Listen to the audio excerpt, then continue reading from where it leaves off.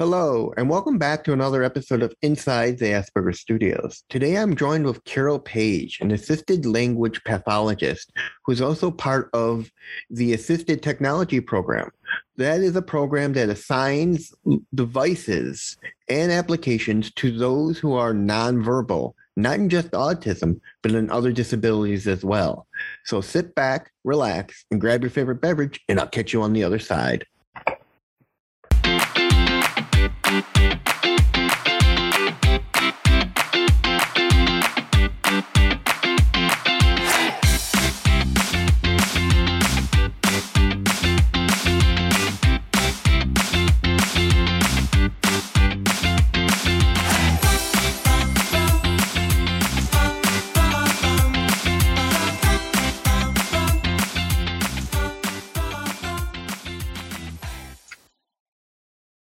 Hello, and welcome to another episode of Inside the Aspergers Studios. Today, I'm joined with Carol Page. Welcome to the show, Carol.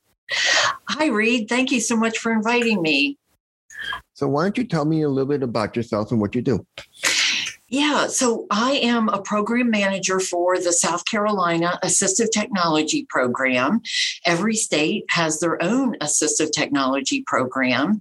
I'm also a speech language pathologist, and I work with a lot of people who are nonverbal, people of all ages and all disabilities. But we do so much more than that at the Assistive Technology Program. All right. So what kind of things do you deal with when you're dealing with someone who is nonverbal? Yes. So it's quite a few things all at once. Age makes a difference. Diagnosis makes a difference. Some of the people I work with have progressive neurological disease. And so we have to plan differently than that than compared to let's say most of the people I work with, we're making plans for them to just get better and better and better with the systems over time. We also want to look at any physical disabilities because that is going to determine what access methods we need to look at. Do we need a key guard, or do we need to look at eye gaze or a head mouse or things like that? If you're not familiar with those terms, you definitely want to talk to somebody in assistive technology so they can help you out with that. All right. How do you figure out where or what devices to use with what person? I mean, you talked about age. What kind of disabilities do you deal with nonverbal? Yes. I've worked with children who had strokes in utero. So we work with kids around 1 year old, the whole way up through seniors to end of life. We want to make sure we look at cognitive skills. We look at a lot of different features. What we do is called feature matching. And so what we do is look at the needs of the individual first, and then match those needs to the features that can be found with different communication devices. For instance,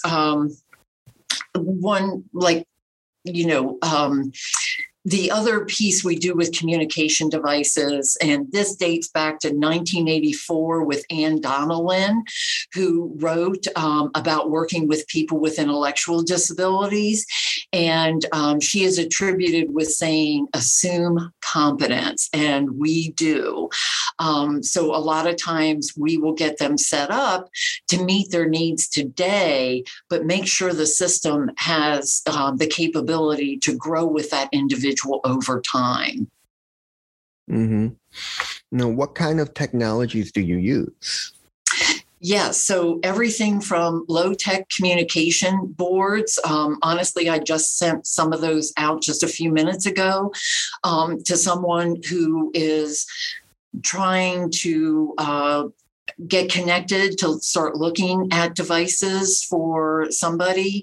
And I was encouraging them not to wait to start getting the individual to start meeting their needs today, even though it might be a temporary system.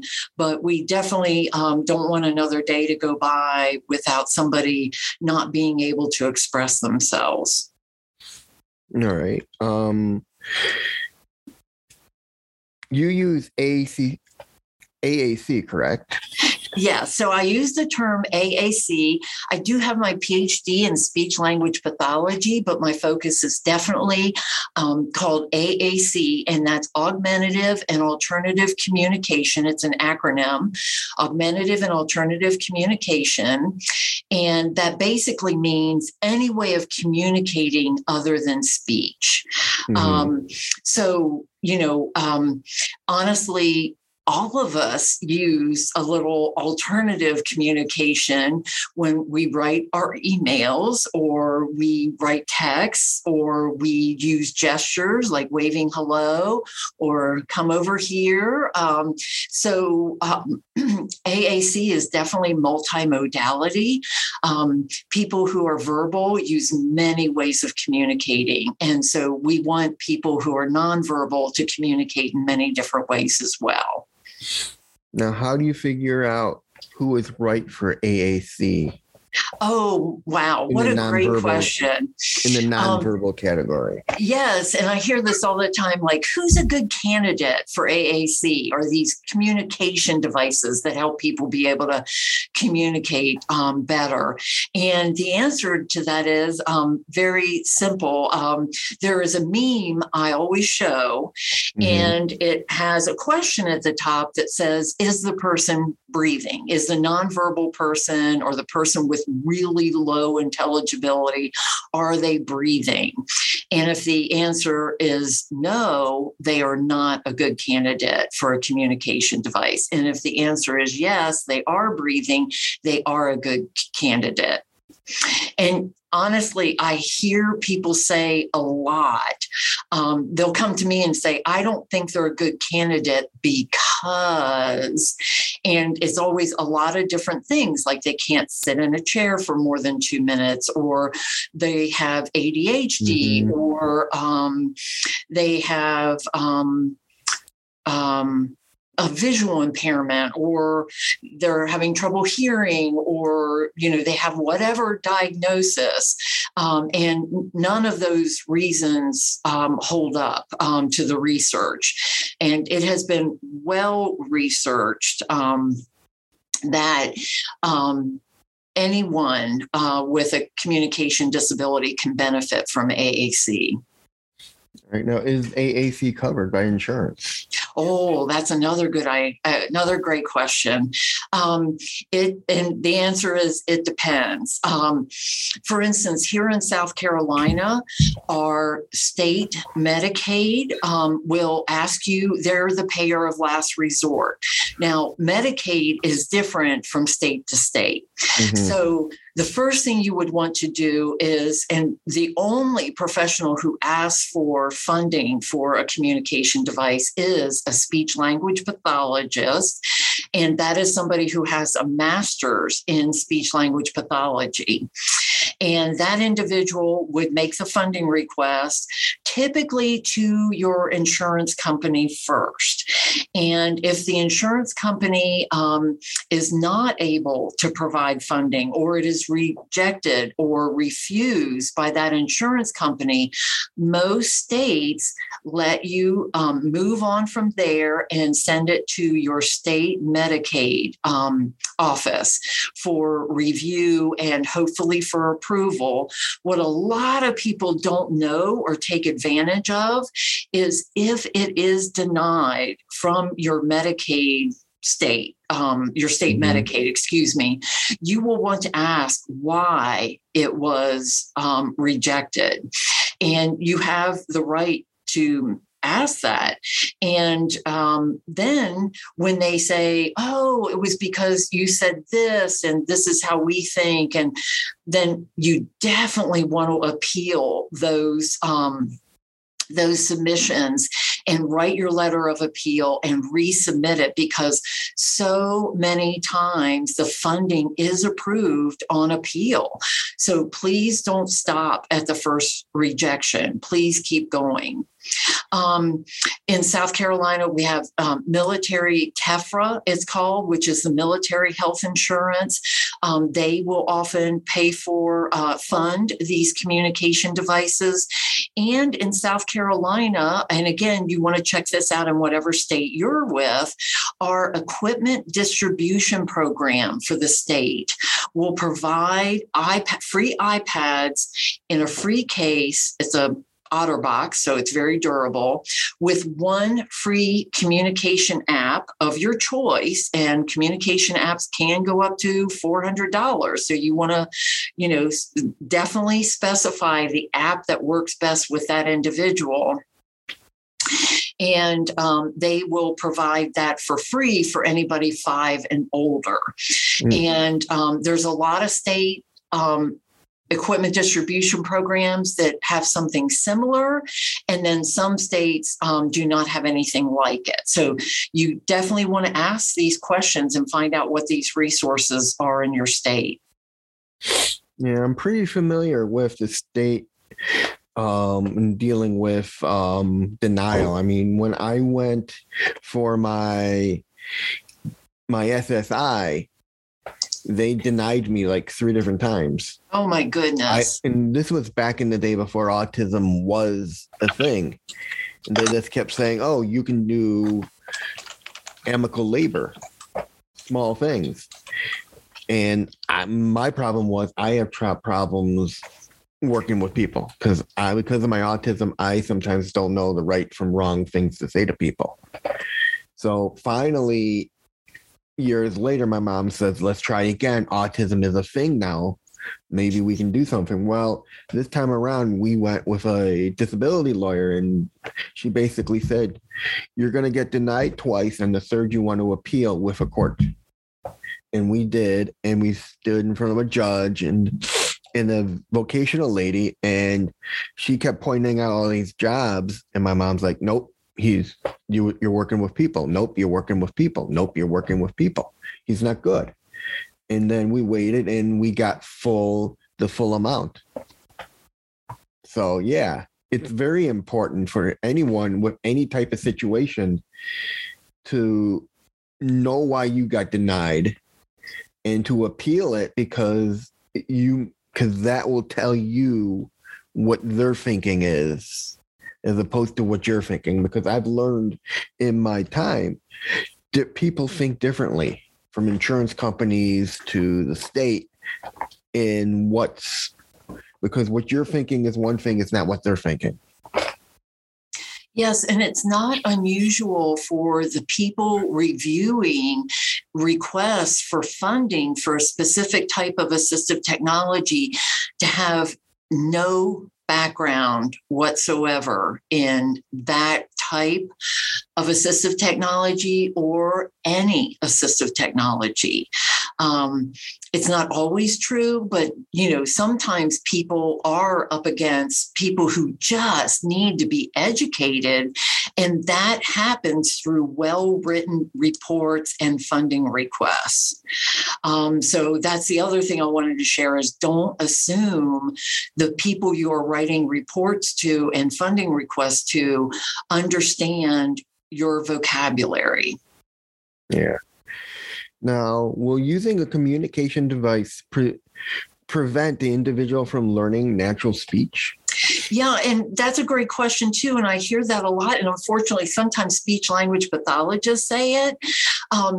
That could not be further from the truth. There is so much research out there that points to using AAC or communication devices actually improves and increases the individual's ability to be verbal.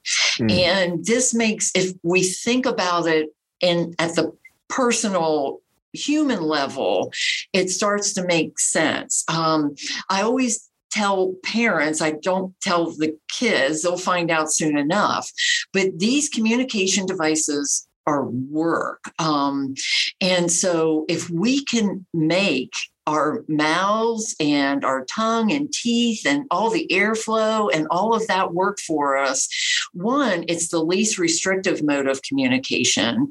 And two, so much easier if we can make it happen than pulling out a device and finding your vocabulary and finally being able to touch and be able to express yourself. So much easier to be verbal. And I've had well-meaning, loving parents be concerned that their children will become lazy using these devices. And nothing could be further from the truth. We're asking these kids to step up and work hard with these devices. But the payoff is huge because these devices will, if it's possible, if it's neurologically and physically possible, will make them more verbal, bonus, and be able to help them get their wants and needs met. They can express their feelings. They can participate in their lives. There's so many benefits. The reward is huge for learning a communication system. All right. Now, how do you determine what the best device is for somebody? Another great question. I hear a lot of stories working at the state level. And again, this isn't a well-known topic, even among speech language pathologists, and much less so among family members. So the first thing we want to do is make sure the box is a good fit. And nowadays, so many of these communication devices are in tablet form. It might be a Microsoft tablet, an Android tablet, or literally an iPhone that's being an Apple device that's being sold as a commercial device in a package with a speaker on the back and great handles and all of that. Some kids might need what is called a key guard, which is basically a plastic grid you put on the screen. So if they are the type of person that touches the screen with their whole hand, they won't activate it. They can move their hand around and dip a finger in the screen hole and touch the button they really want to touch. And with these key guards, I've seen people go from 0% accuracy to 100% accuracy. Key guards can really be a game changer for people who have trouble isolating a finger and touching a screen. The other thing is a lot of people will place the device flat on the table. And we see a lot of improvement by leaning the device at an angle so the person goes like this to activate it instead of like this to activate it. Small things like that can be a huge game changer. We also work with students who are not able to move their body at all, but move their eyes great, or they can move their head. And so we might look at a head mouse, which basically means you wear glasses or maybe a silver dot on your current glasses, move your head around. Moving your head around moves the pointer. And when your pointer is on the target, you leave the pointer there for fractions of a second, and it will activate that place on your screen. The other thing with eye gaze, you move your eyes all around to move the cursor around on the screen. And when you move the cursor onto your target and leave it there, again, it's just fractions of a second, it will activate it. So we want to make sure the access method is appropriate for the person's abilities, and then the box it's in. And the boxes come as small as a watch to as large as I think the biggest now is like a 16-inch screen. Wow. For a commercial device. Once we figure that out, then we want to look at the apps. And most of the apps, the communication apps that follow the research, are more robust and rather expensive, starting at maybe $100 to $350, $400. All of that is changing over time, so it just depends. But these apps actually follow the research, and we want to see how we can set up the app and what are the features in the app that meets the individual's needs. For instance, some people with autism will tap, tap, tap, tap, tap on the screen and they will actually be stimulating on the sound that it makes because it'll repeat that sound or part of the word over and over again.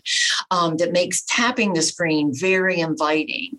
Unfortunately, we're not teaching language when we do that. And AAC devices are all about teaching language. And so some of the apps, not all of them, have a feature that make it so you have to touch the screen and hold your finger on it for a certain amount of a split second. And for many people, that interrupts all this tapping. So we want to make sure those features inside the app match the needs of the individual specifically. And that's how we determine. The only way to do that is through trials. And that's where you want to find your local assistive technology program in your state, in your particular state, and get involved in their device loan program. So you can check out, does the outside of the device match your individual's needs? And then does the software or the app inside the device meet the individual's needs before any money is spent or requested? Now, how has AAC helped those who are nonverbal autistics? Yes. Well, it's the same with all diagnoses pretty much. And that is finding a way to connect with other people.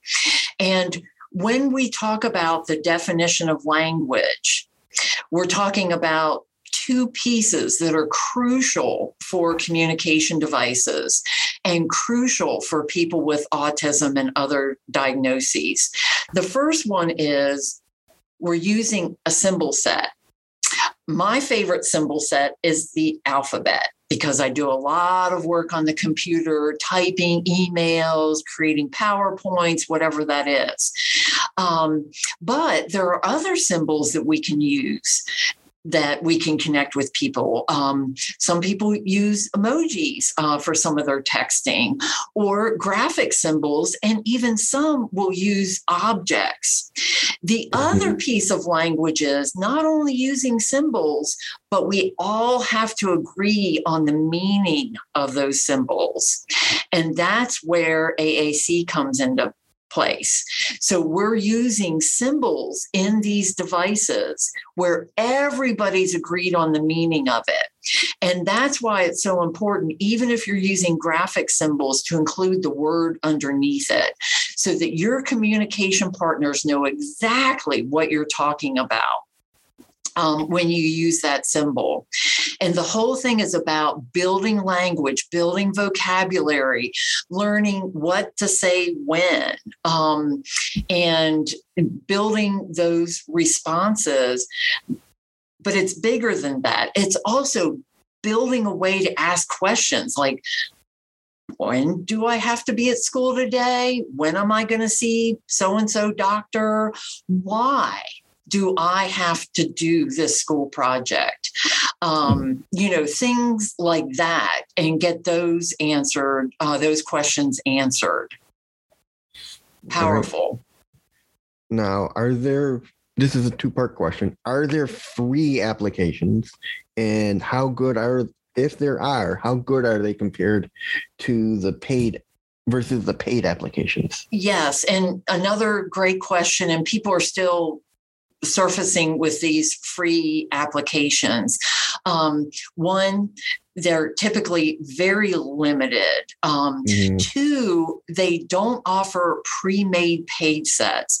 When you buy an app with pre-made paid sets, that is one of these more expensive apps, one of these more robust apps, they are setting up those page sets with, one, high frequency words, and two, that have been tested to show that these are words that are used every day throughout the day.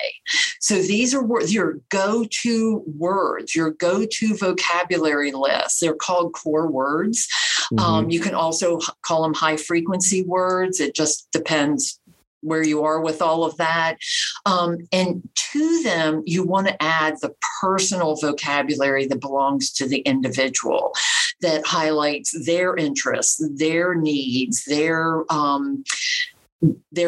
objects they love or topics they love to talk about and things like that, and the vocabulary to go with it so they can express themselves. And I forget the second part of that question. I'm so sorry. The second part was, how good are they versus the more expensive? Yeah. So everything I just talked about, the free apps do not have. So when you start buying the more expensive apps, you actually get a lot of bang for your buck, and free is often you get what you pay for. Yeah. Which is basically not enough to set it up to meet the individual's needs for today and have the flexibility within the app to continue meeting their needs 10 years down the road, if that's what you need, 20 years down the road. Some of these apps, the more expensive apps, have been around for decades. They just used to be called software, and now we call them apps. So there is the more expensive apps have tons of research behind what they do. Now, are these paid apps, are they available in the application store, or are they more directly through the company that's created them? The companies who have created them now make sure they're on the App Store. That was a really good question. Some of them are on for Android devices. Some of them, very few, are available for like the Microsoft tablets. The bulk of them are going to be on your Apple App Store. So the majority are for the Apple. It seems yes. More and more people are writing apps for Apple over Android. Yes. Every year, I didn't hear it the last year or so during COVID, but it seemed like we were hearing from app stores that they were going to beef up the number of apps they had, not just for communication, but for people with disability in general. Personally, I've been in this business. We all have been using apps since before 2010. Over and over and over again, when I work with people, I'm able to find the apps we're looking for on the Apple Store for people with disabilities. And this includes all disabilities, where I have not been able to find robust apps on other application stores, not to name names. But there seems to be a trend, and I'm actually hearing other people in the disability community say it too. Because if we want to use a communication app and we find it on one app store, we're also going to be going to that app store for other apps we need to be independent and functional and things like that. So you really don't want to cross platform. So you really need to talk about all the kind of supports you need, in addition to the communication supports when you're talking about what platform should I be using. All right.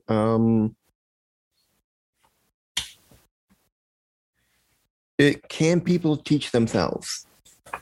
Wow. Good question. That's like asking, can somebody teach themselves to read? And yes, some people do really well with it. What I'm seeing more than anything is that students are in classrooms and are sponges, just soaking up all kinds of information.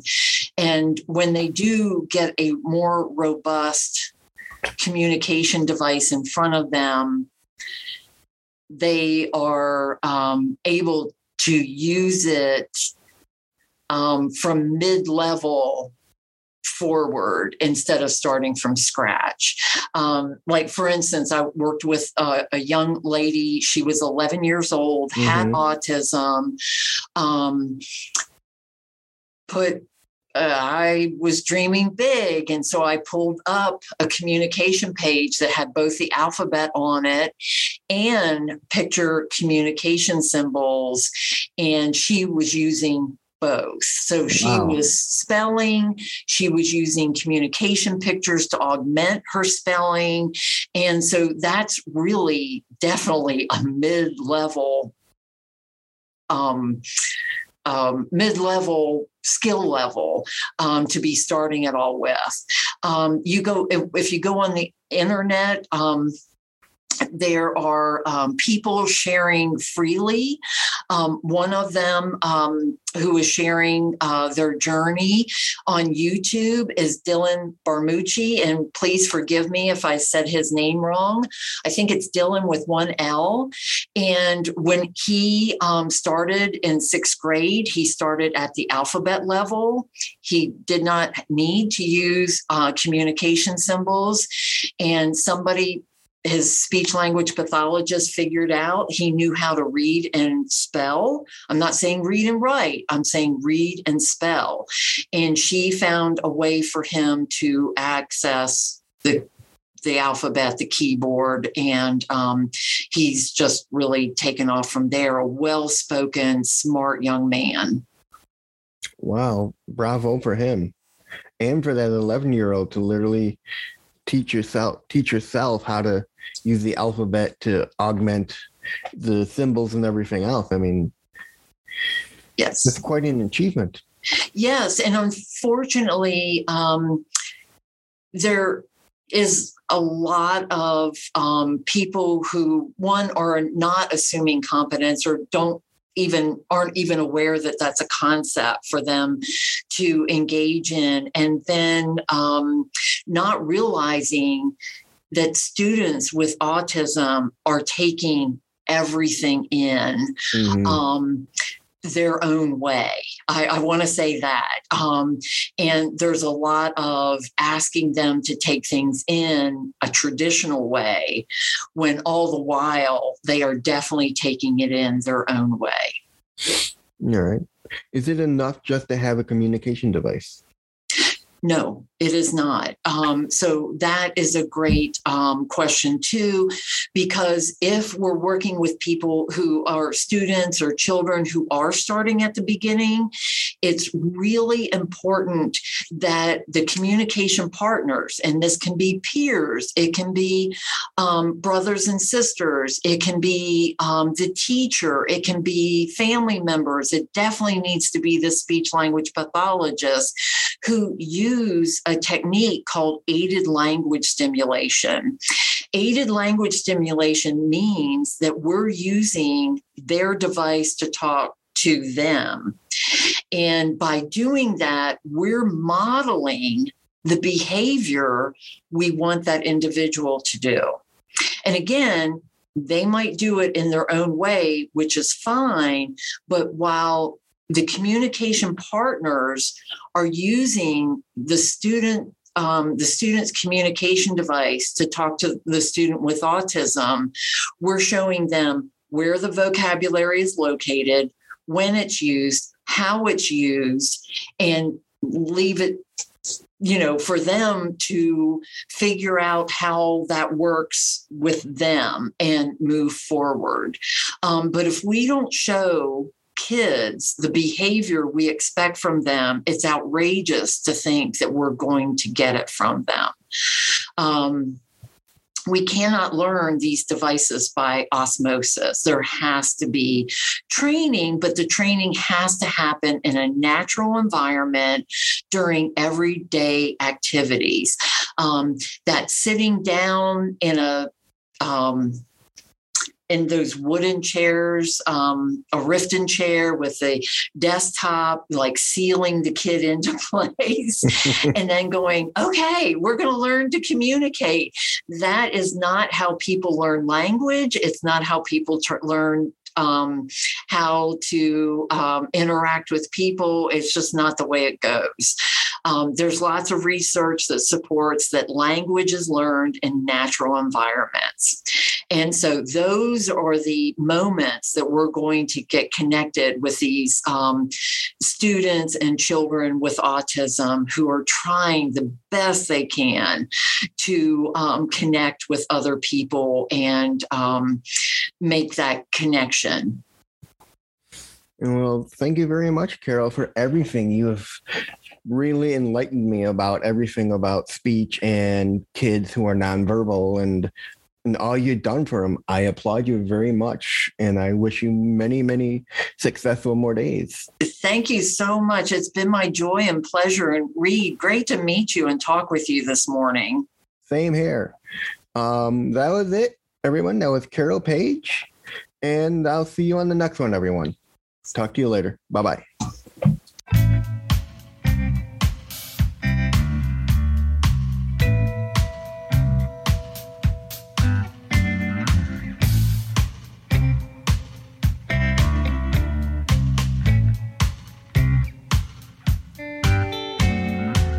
How I miss the way things used to be. I'm no big fan of now. I must have some sweeter memories somewhere in the cloud. Welcome to the new normal. Welcome to the new normal. Welcome to the new normal. Shout. Welcome to the new normal. Welcome to the new normal. Welcome to the new normal. Shout.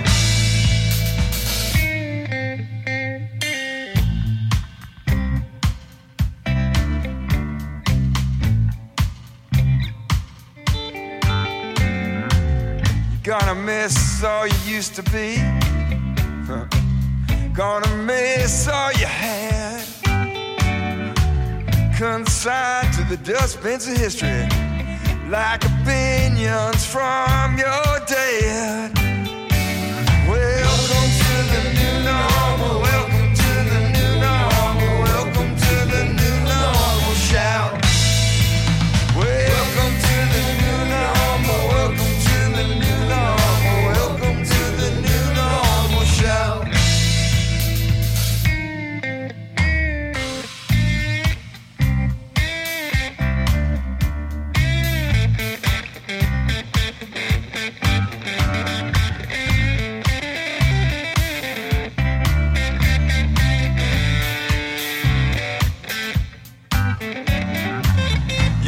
To the preacher, you can talk to the freaks, you can talk to just about anybody you happen to meet.